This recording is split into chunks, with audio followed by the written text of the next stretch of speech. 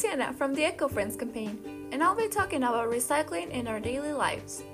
If you're interested in supporting us, click the share button, copy the link, and share it to your friends or family members. Thank you. Alright, now the big question. How do we apply recycling in our daily lives? Because let's be honest here, who out of all the people hearing this did recycling by their own institution? I can guess that a few of you did raise your hand up. Good for you. But what about the others? What about the ones that didn't raise their hands up? Now, that's a problem. Come on guys, how hard is it for you to recycle something? How hard is it to do something for Earth? Now, that's why I'm here, to tell you what we can do. Let's see. Buying materials that respect more the environment and last longer.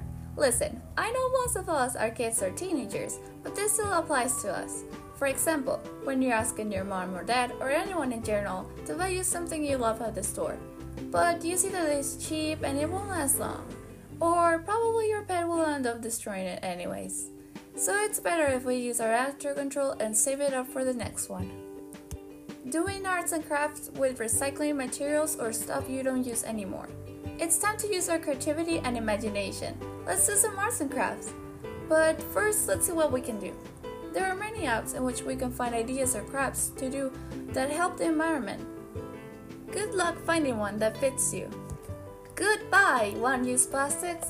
Say no more to those one-use plastics. You can turn it into a beautiful craft or just do it the more basic way by telling your parents to please change them up for glass or anything else. Just be careful because the ones of glass break too fast.